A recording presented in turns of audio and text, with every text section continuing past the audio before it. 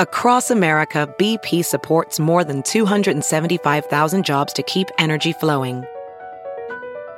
Jobs like building grid-scale solar energy in Ohio and producing gas with fewer operational emissions in Texas. It's and, not or. See what doing both means for energy nationwide at bp.com/investing in America.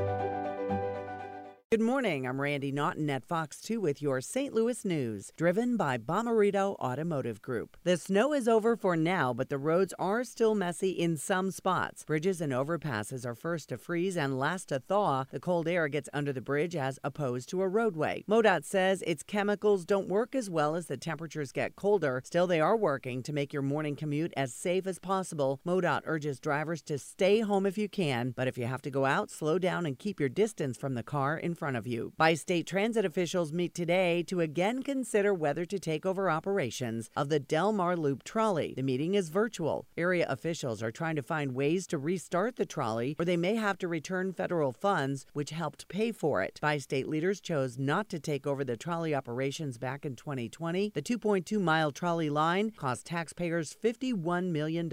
It closed regular service in 2019 after only about a year in operation. From the Fox 2 Weather Department, clear and very cold this morning with temperatures in the teens. Quiet today, sunny skies and temps near 40. Will stay dry over the weekend, temperatures in the 30s tomorrow, and warm on Sunday with highs near 60. Next week starts warm with temperatures in the 60s, but rain moves back into the area on Tuesday and temperatures drop back into the 30s by Wednesday. 1, 2, 3, 4. Those are numbers, but you already knew that. If you want to know what number you're going to pay each month for your car, use Kelley Blue Book My Wallet on AutoTrader.